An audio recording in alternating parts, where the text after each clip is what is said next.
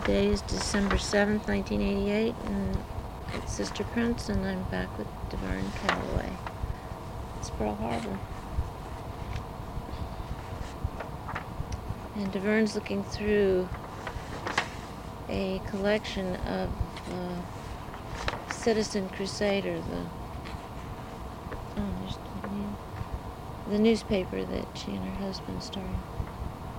The paper that we really did was the New Citizen. Citizen Crusader was the name that evolved after we broke from the original paper, which was called the Crusader. And so at a certain point, we just broke off and called the paper the New Citizen. And this was before. This was in the beginning. This was in the beginning. Oh, here's Henry Winfield Wheeler. Right. I mentioned him. Yes. And when I got around to women, I didn't get to mention the fact that his daughter, Ruth Mattie Wheeler, was also a figure in the civil rights struggle, and she was a dominant person who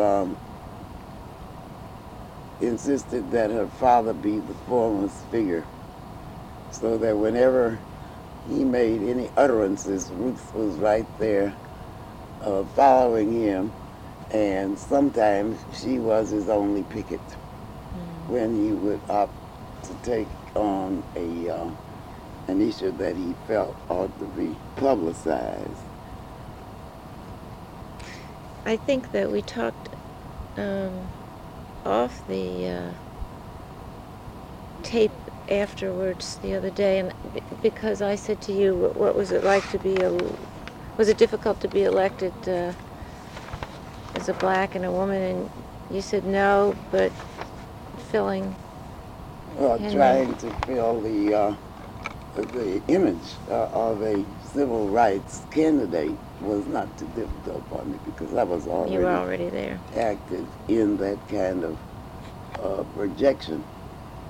Other women whose names stood out at that point in time as being active were Bernice Bush, who was the mother of Margaret Bush Wilson, and she had been one of the early founders and members of the St. Louis branch NAACP. It's important that everyone remember and recall that during the 50s, the NAACP was the dominant civil rights fighters. It was the fighting organization and instrument, and its philosophy was that changes could be effected by changing the law. And so most of the NAACP action was the filing of suits in various areas where the discrimination was de jure by law. And so the active people in the civil rights struggle mainly came from the middle class people who understood the law, understood the impact of the law, and who were willing to put effort and money behind the fight to change the law. So therefore you had women on the local scene like Mrs. Bush. Others would have included Kitty Hall, who was quite active in the NAACP, Maggie White, Maggie Sawyer, and of course Ruth Mattie Wheeler. And they were the vocal members of the NAACP. who were not afraid to speak out publicly. This is the 50s? Yeah, this would be the 50s.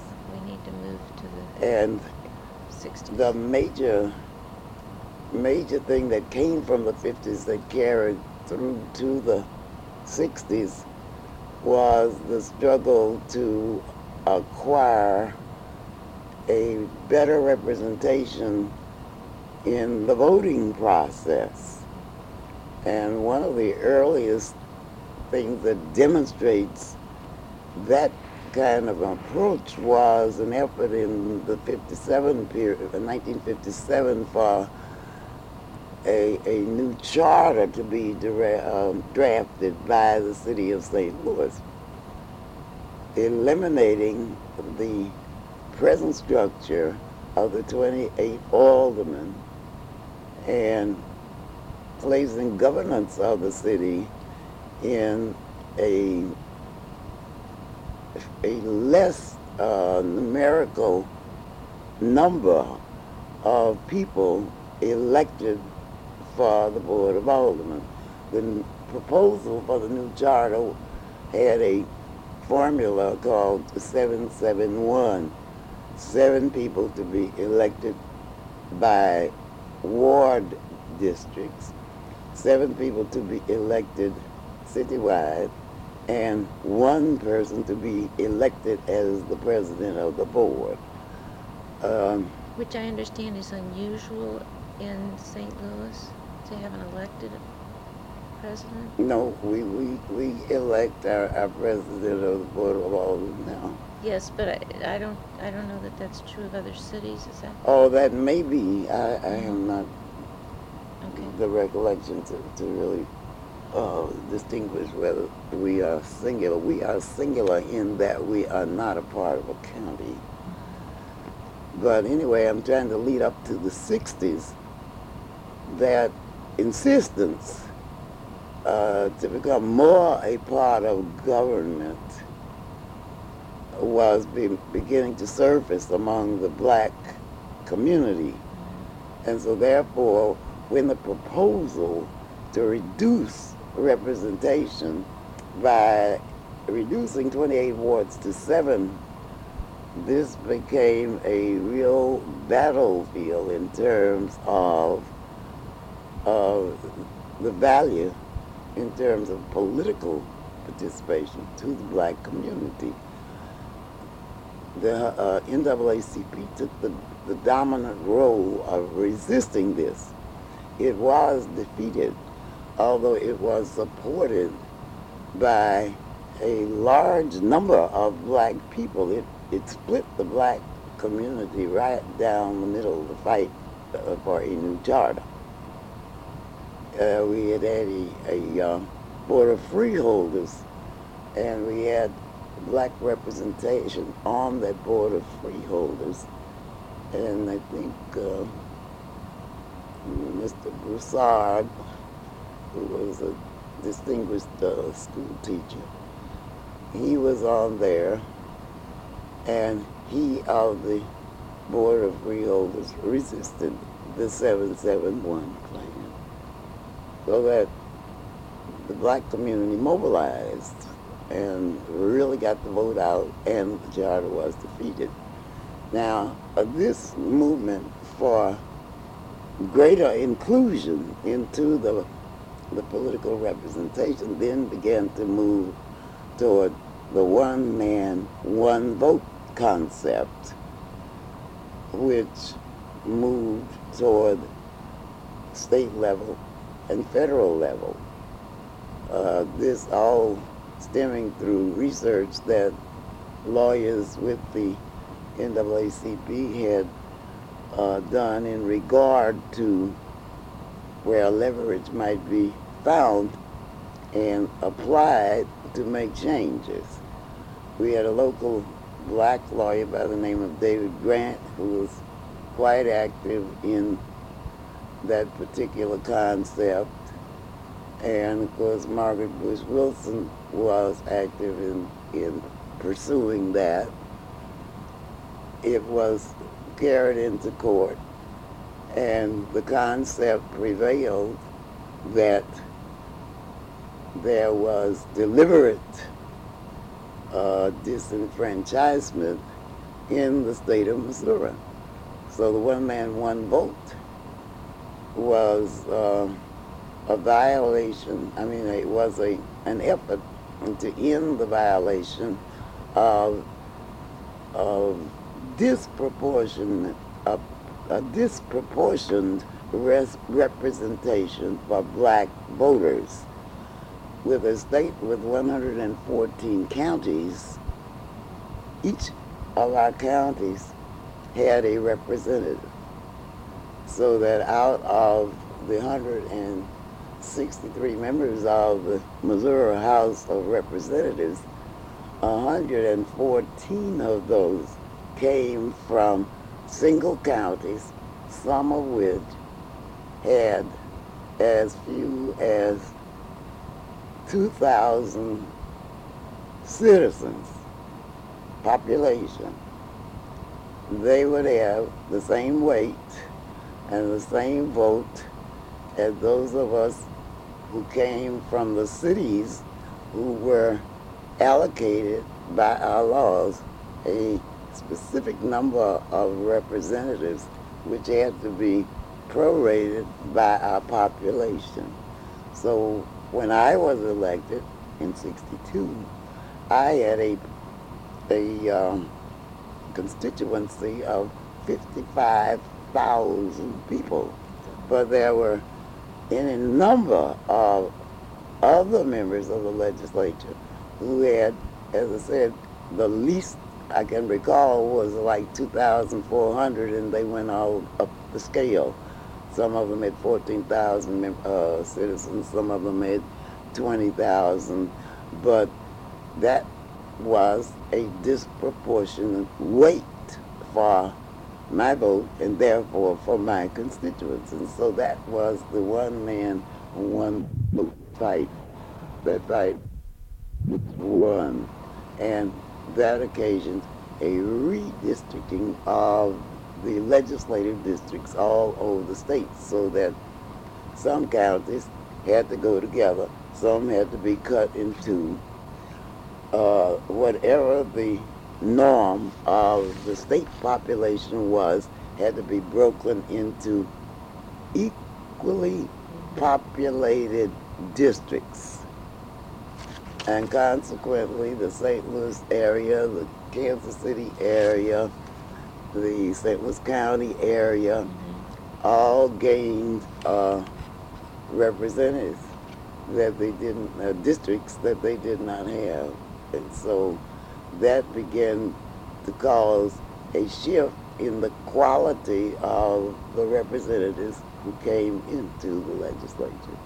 After the one man, one vote, which was, I think, 1965, it began, the fight began. Then we began the struggle for a district from which a black congressman could be elected. And that was a very, very, well, it was a long, drawn-out struggle, but it all happened in the Missouri legislature. Now, that was the kind of civil rights fighting that I, as a state representative, was involved in. It was during the 60s, of course, that the acting out confrontational fighting developed. But prior to that, this quiet, dramatic struggle was going on to secure better representation via the law in terms of one man, one vote. Consequently, our fight was victorious in the Missouri legislature, and we were able to carve a district within the St. Louis area, a congressional district which included most of the black population of the city of St. Louis. It had been split in before this battle was won, it had been split. The black community, one half of it was in the 3rd Congressional, and the other half was the Democratic weight in the 1st Congressional So district. In other words, if you drew a district that was predominantly black, it was per se a Democratic district because the weight of the Democratic vote usually was closely proportionate to the number of blacks in the district. So now your voting block could really have some Yeah, power. the voting block has the weight of getting us a black man into the national picture. So I was quite active in that struggle, and we had many meetings in the St. Louis area to make the awareness of the community stronger, to build the support that we needed at the legislative level, the insistence coming from this particular area. You must have given a lot of speeches. Well, at that time, my husband was the active person speaking. I was the kind of behind-the-scenes person working with the details. We had meetings. I would have to keep the records and help devise the material that was passed out.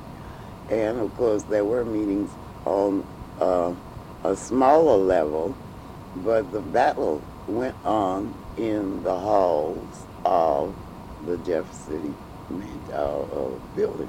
Miss Calloway, who you said that this the black in St. Louis were split On the charter? on the, Well, at that time, what I wanted to ask was who was on. If you could give me some names, like you mentioned, Broussard was.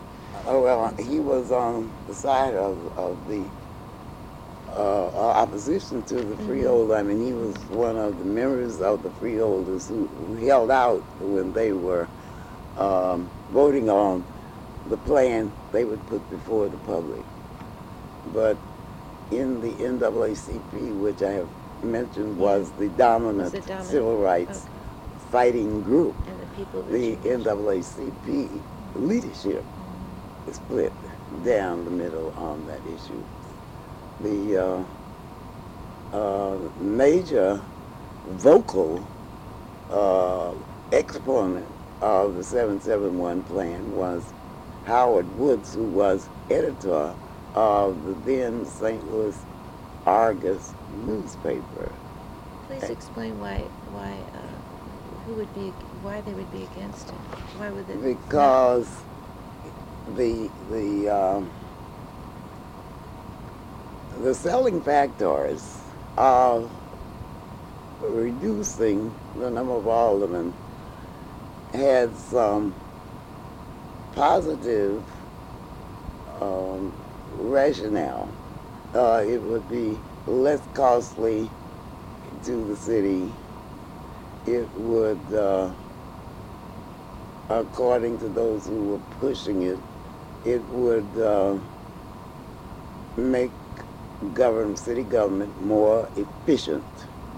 And that was the major thing, was to have a more efficient government, a less costly government. And one of the major things was quietly the quality of the makeup of that new board.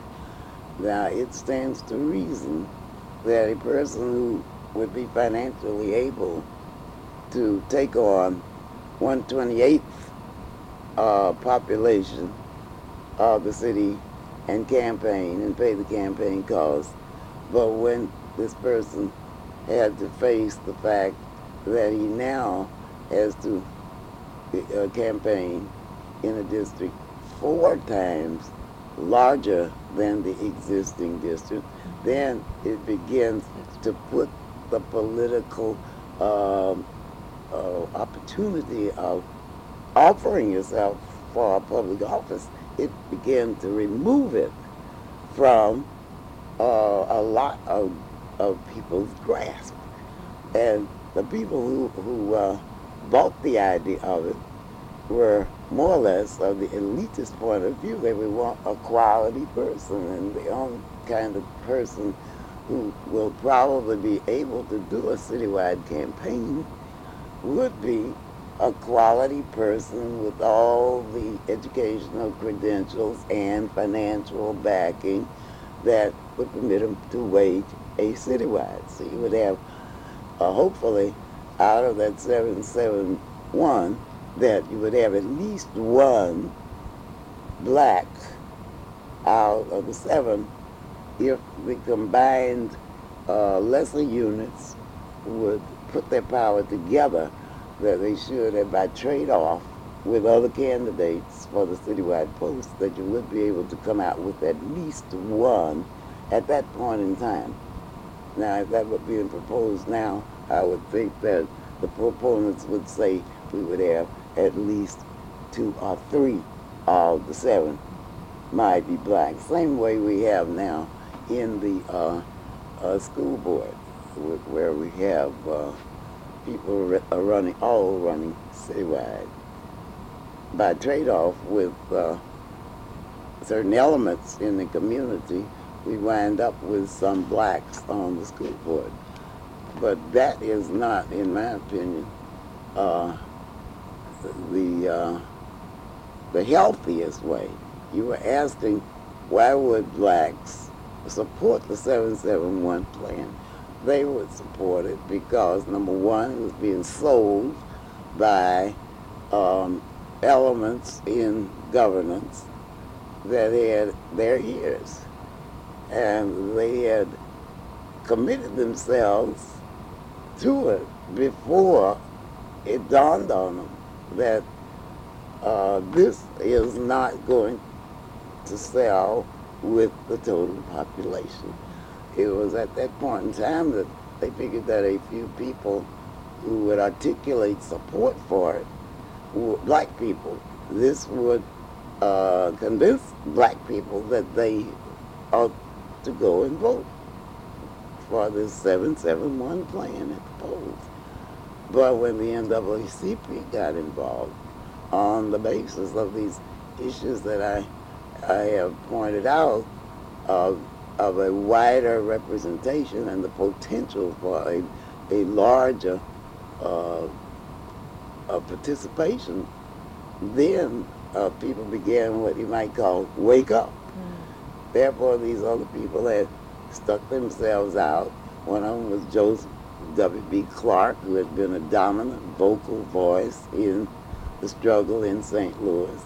One of them was Mrs. Vala Abington, who was a strong fighter who had initiated, I believe, the first case in the state of Kentucky challenging discrimination of the school teacher status in terms of disparate and unequal salaries. And she had won her case, but she came to St. Louis. She supported the 771 plan. And there were other people in the black community who lent themselves to the support of the 771 plan. In resisting it, they became the targets of a lot of vilification from the people who were opposing, and some rather mean tactics were used, labeling these people Uncle Toms and Aunt, what they call Aunt Jemimas or whatever the symbol was. And this is what caused the bitterness. The very negative type of campaign that some of the proponents, the opponents, put into the public's hands. So that took a long, long while, and for some people, the rift caused never permitted them to go back to the old camaraderie that they had enjoyed with the people who broke off and went in the other direction. It's a story all in itself. Yes, it is, and it's what has struck me in talking to different people is that what, you okay? Yeah, I have a book I wanted to show Go you. ahead. Go ahead. Well, here we'll talk. Is that it seems as though the struggle is the most important thing, and that the rifts may happen, but they do close, or people do seem to get along to move ahead, and everybody seems to have a different place. Yours was so vital in what you did, and then you have other people, but turn it off. Or remembering that was one of my major things, Yeah. the fight for a congressional district in Jefferson City, and this is 77. The fight for a congressional district, as I told you, was carried on in the legislature, because that is the duty of the Missouri legislature to redraw the lines after every 10 years, and on the basis of the census figures. And after we won the court battle that indicated that the Constitution of the United of the state was in violation by using the plan that we had, then we had to fight the struggle. The court ordered that new districts be drawn. So that was where the big battle. Looking for the picture that the post had. Excuse me, this is sort of interesting. Yeah, A that's- telegram at 4 o'clock on Tuesday, July 9th. I'm meeting with a group of leaders of women's organizations throughout the country to discuss those aspects of the nation's civil rights problem in which women and women's organizations can play a special role. This matter merits serious and immediate attention. I would be pleased to have you attend the meeting to be held in the East Room of the White House. Please advise whether you will be able to attend. John F. Kennedy. That is to the Honorable DeVern Calloway. Yes, I did attend that meeting. And of course, there was such gobs of women. They were from all over the country. Essentially, what the president was trying to do was to lay the groundwork for the role that he planned to play in the changing of the law in regard to the civil rights. And he was doing himself a grassroots job of projecting what his thoughts were and his plan. I also was involved in the fight for that's the women there. Fight for what? Go ahead. Fight for the change of our abortion law, because our abortion law was one that restricted abortion and would place a doctor in jail was a felony. And I was trying to eliminate that and also give a boost to women's right to choose by trying to fight the law. So this was a big battle. And we went on a terrible battle in state. We never won that battle in this state. You were the first woman to chair the education committee. Yeah. And from, I spoke to Sue Shear, who said that that was the most important committee beside the budget committee. And you were the first woman. Yeah, and I was. She also said that you were colorblind, and that you Well, you did not vote for things if you did not believe in them just because it had to do with black issues. well, you see, the problem that you have in trying to distinguish between the fight for black and there is one of those Protests. that was one you had been asking about pictures. The only thing I could do is take that one out of there and copy it. Okay. But anyway, I'm trying to explain in terms of of the struggle for black equality. I have always made a distinction in regard to what is discrimination and where it stops and starts. It, to me, is discriminating if you are in a district where you have five times as many persons you are representing as the 5 times more than the other people. That is a plain, a visible and a telling and a damaging situation regarding the weight of your vote. But when you are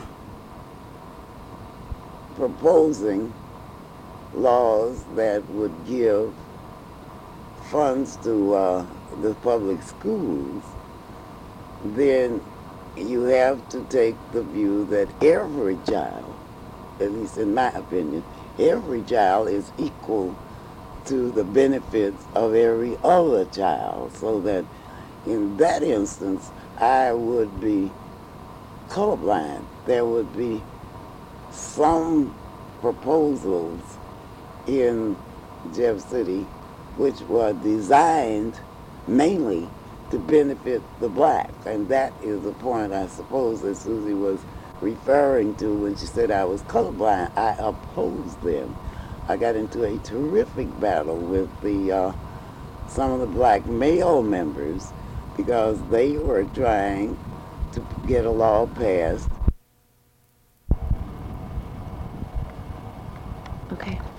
And of course I opposed that kind of legislation because to me, to enact a law that was designed for the purpose of giving the edge to black members of the fire department was, as I would see it, would be a reverse kind of a discrimination. And therefore, if I didn't go along with the blacks, then some people could say I was colorblind. But you were for human rights. I was for human rights, mainly for human rights. Yeah. I don't know how long you want to give me. I have certain questions that Okay, I need to ask you. Proceed with yours because I'm no, just rambling. no, you're not rambling. I would like to do this because what I want to get in is what you did with the education committee.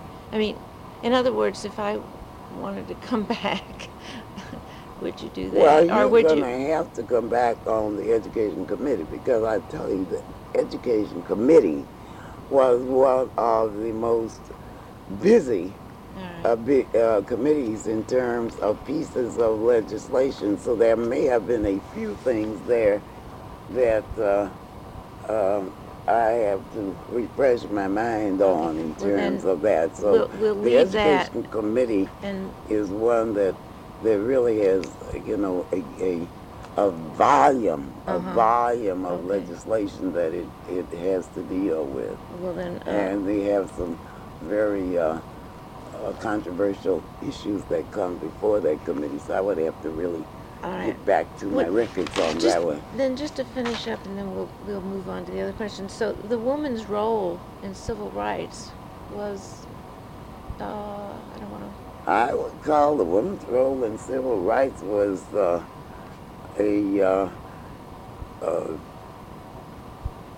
dynamic role, and certainly a vital part of it. And I would, if I were to weight the value of the male participation and the female, I would weight it in favor of female because the women were the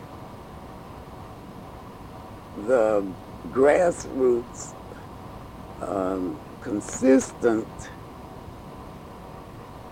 followers of the dream. The male was a figure person. In other words,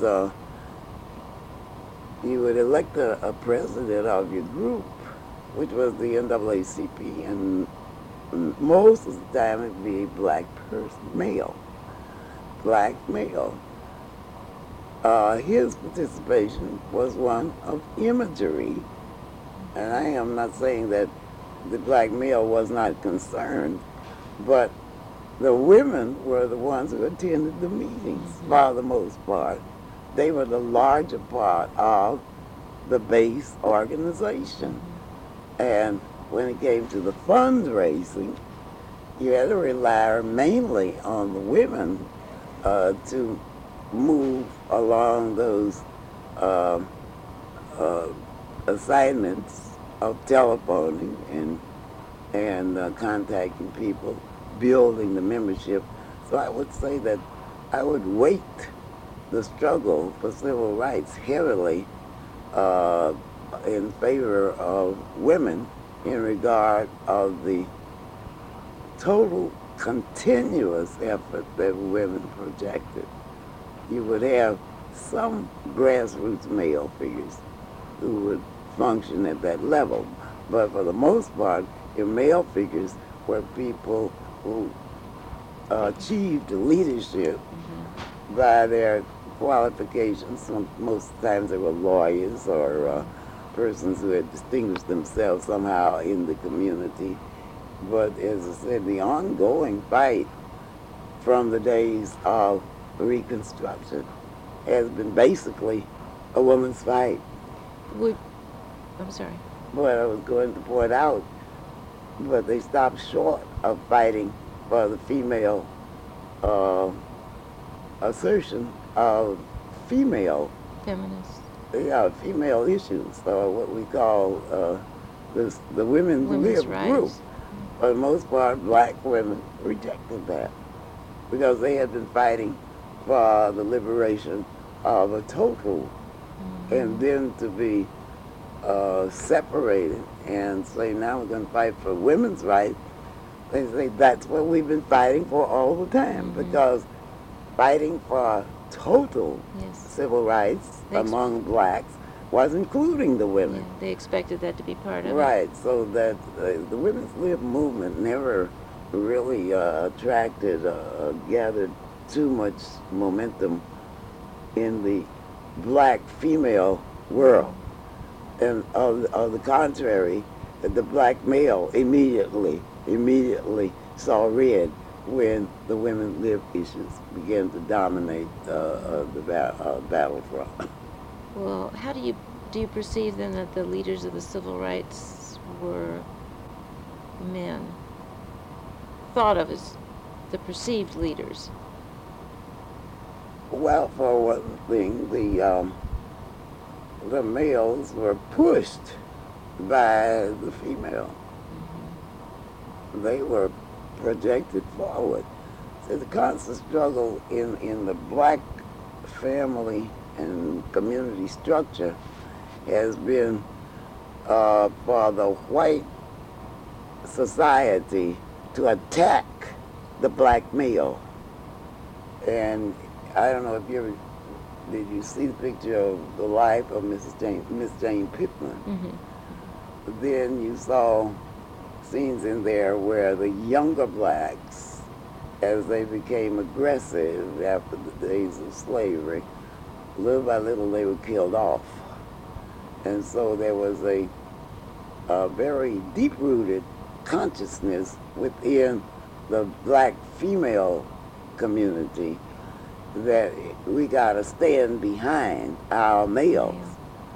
And so consequently, the males grew up with that awareness. You take the churches, they are dominantly women congregation, female congregation, pushing the black minister. But as I said, it doesn't mean that there are no black male church members, but it means that the black female church members just automatically inherit the role of keeping things going. The nurturers and the caretakers. Right. And so if you want to understand how the black male always surfaced, it is because in a way he was trained to be that forerunner, that front person. Mm-hmm. You go ahead. You go. You do it. You do I'll it. stay Right. here. Even yourself as. Yeah, because You I said- never thought of myself as a public figure, but I was constantly out there supporting black and white male candidates whom I felt were, as we call, right on certain issues. In other words, if the candidate were promising to make certain changes and had a background where he or she had participated in the civil rights struggle, then I felt this person was worthy of support and election. And so I would just jump in and start volunteering. I was one of Adlai Stevenson's army of volunteers and other persons that I don't even know now what their names are, but if the candidate articulated and demonstrated that he was concerned about problems, the same kind of problems I was concerned about, then I would jump in and help out, and the helping would mostly be with the campaign. I want to talk about leadership with you. We've talked about the male and being in the leadership role and how he got there. But did the leadership come from the grassroots or established leadership positions, and why were they perceived as leaders? Well, leadership in my mind is related to a certain amount of aggression, personal aggression. You could call a meeting of 10 people interested in a particular subject, and when you get the subject on the table, there are going to be those present at that meeting who will vocalize their response. There will be others who will sit and listen. The leader is the person who is aggressive in articulating whatever the particular issue may be. And that is, to me, a sort of an innate characteristic that you cannot just designate someone. Now, if you're in a group that functions together regularly, eventually people sense or realize that one of them has a little bit more to offer than other, and that one will surface in time as the leader. But it is mainly the person who articulates that becomes, or the person who achieves, in terms of if there is a goal set by the group and there is one who works harder and it is visibly possible to determine, well, he is selling more fruitcakes, if that's the project, for a club, he's really a go-getter. And so when something else comes up, oh, we'll get him because he has demonstrated that he has to get up and go. But as far as the black community or even the white community in the 60s were concerned, for instance, you had leaders of the NAACP, you had leaders in CORE. Were they really leaders in the black community, or were they perceived as leaders? Well, there would have been, I think, a mixture of perceived leaders and some that were actually leaders that had demonstrated, just as I have Could you? remarked a few minutes ago, that they had done things, that they had proven that they had the interest, proven that they had the ability to achieve. You made a list of the most influential Negroes in St. Louis in 1961. Um, would you say those were also the leaders? Would you use influential and leaders in the same? These persons were, Has that list come back to haunt you? no, I didn't choose this. This list was chosen by um, a voting Oh, ballot okay. that we put in our paper. Okay. So I would call all of these people bona fide because these people were voted for on a little piece of balloting form that we put in the paper. So I did not personally single them out, but I recognize them, and I would say immediately that all of these were bona fide leaders. They were not image makers and selected by someone else. And I could run through and tell you what each one had done that I would consider cause him to be named on there. Because as I said, this man was a front runner in the civil rights, and he was also a political person, and he had a name for holding firm to his position of not being corrupt in terms of supporting issues. He supported them because of their significance to the black community rather than because somebody came along and dumped a bunch of money in his pocket. You're talking about Fred Weathers. Fred Weathers. Okay. All And right. then, of course, same thing was true of Chambers, except that Jordan was more of a up from the grassroots constituency than Weathers. Weathers was an educated man. Jordan was a self-educated man and a businessman, but they were both successful. Branham was an urban league leader. David Grant was a distinguished lawyer, so was Theodore McMillan. And McNeil was well known within the Pullman Porter Service for having helped to organize that group. And Dr. Young was well known in the community for not only his medical services, but for his identity with certain causes and his contributions of money to things that the black community tried to do.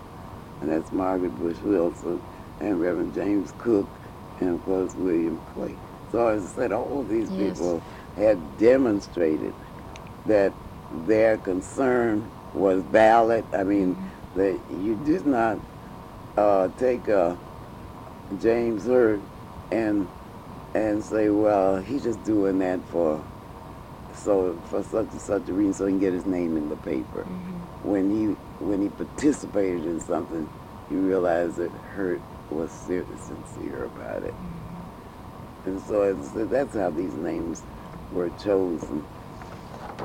Except for one lady on there, and I'm not going to call her name.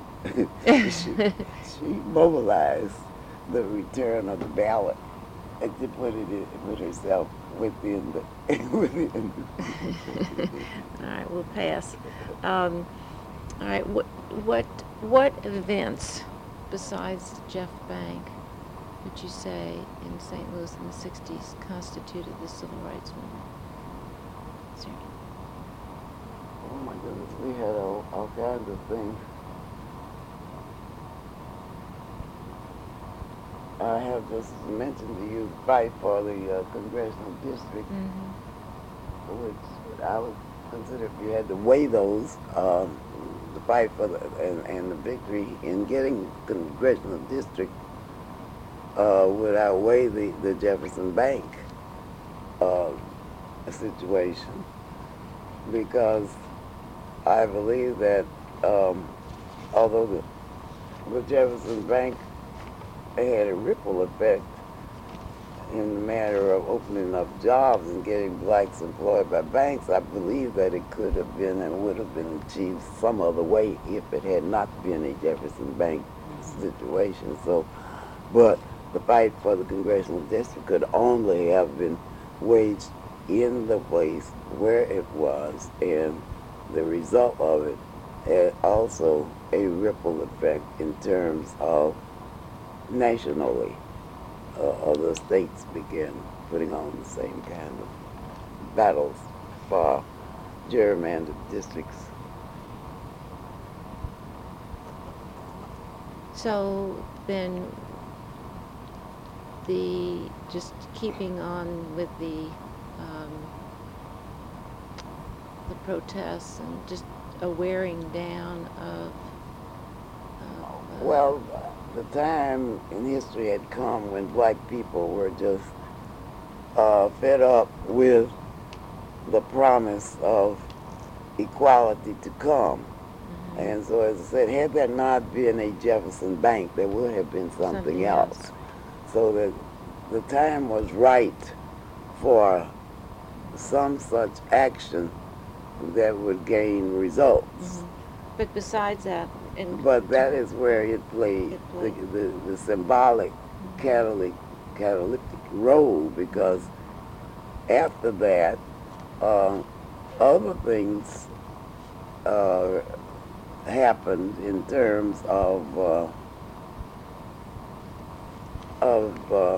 the job situation, which was what the Jefferson Bank situation was all about, jobs. And so you found other companies opening up.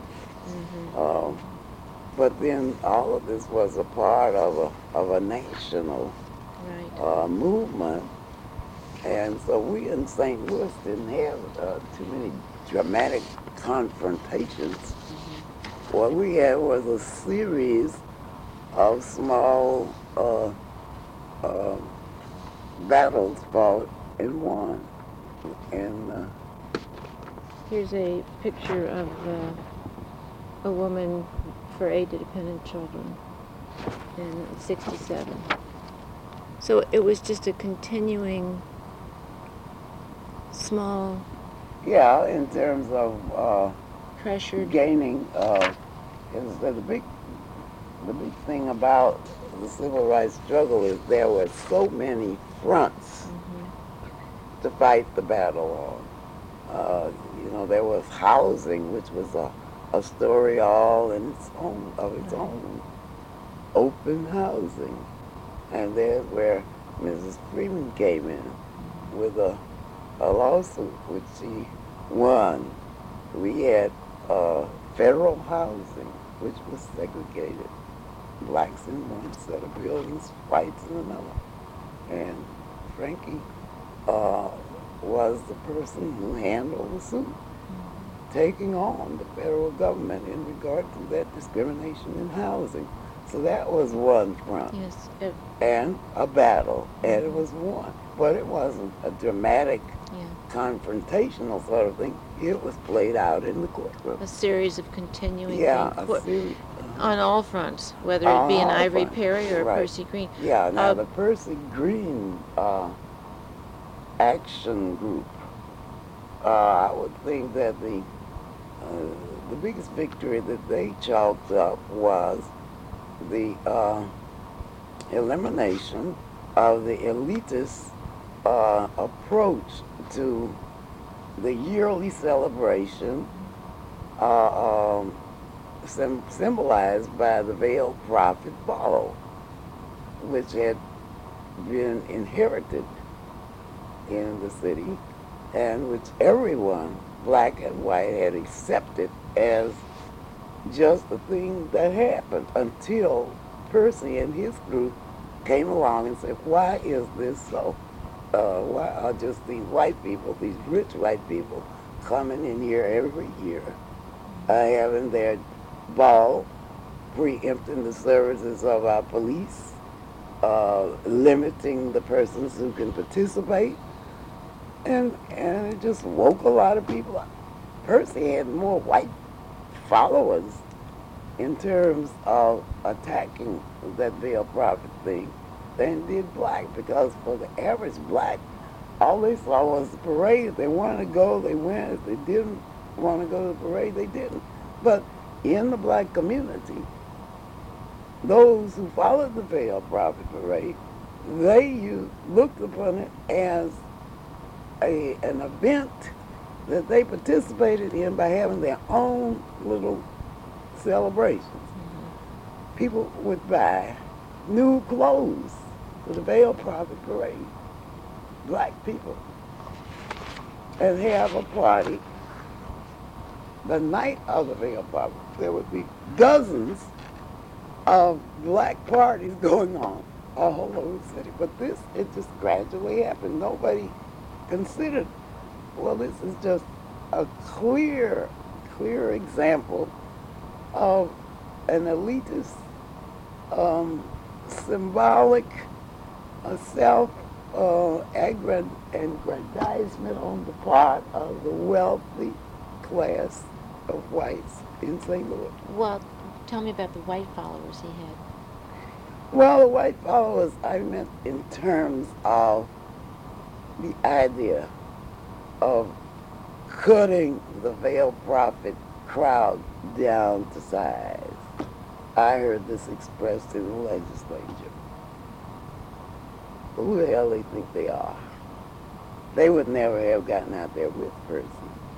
But they were personally very happy that he was making them uncomfortable. And there were a lot of whites who were like that, because the press and other elements were chagrined and very disturbed about this.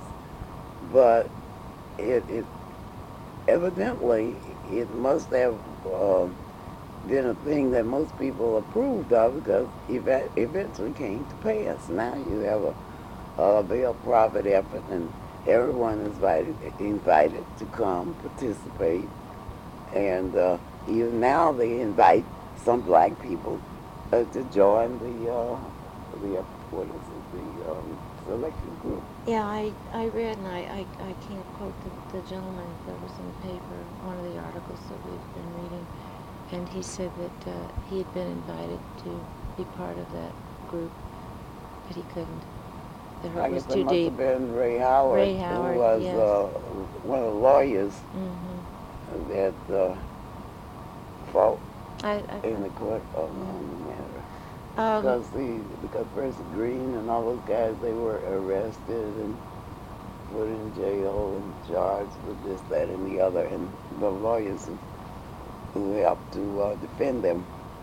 Well, Ray Howard was one of them, and he just said that it was a scar too deep for him to forgive. Did I ask you if Percy Green, would you perceive him as a leader? Oh, yeah, Percy Green was a leader in his own right. He was what I would call a grassroots activist who had assumed leadership and had a following and addressed some pertinent issues. So I would call him a leader. Did you feel that there was coordination between the NAACP, Core Action, Black Liberators, or any other groups? Did they ever work together? Yeah, I would think that there was not a cohesion that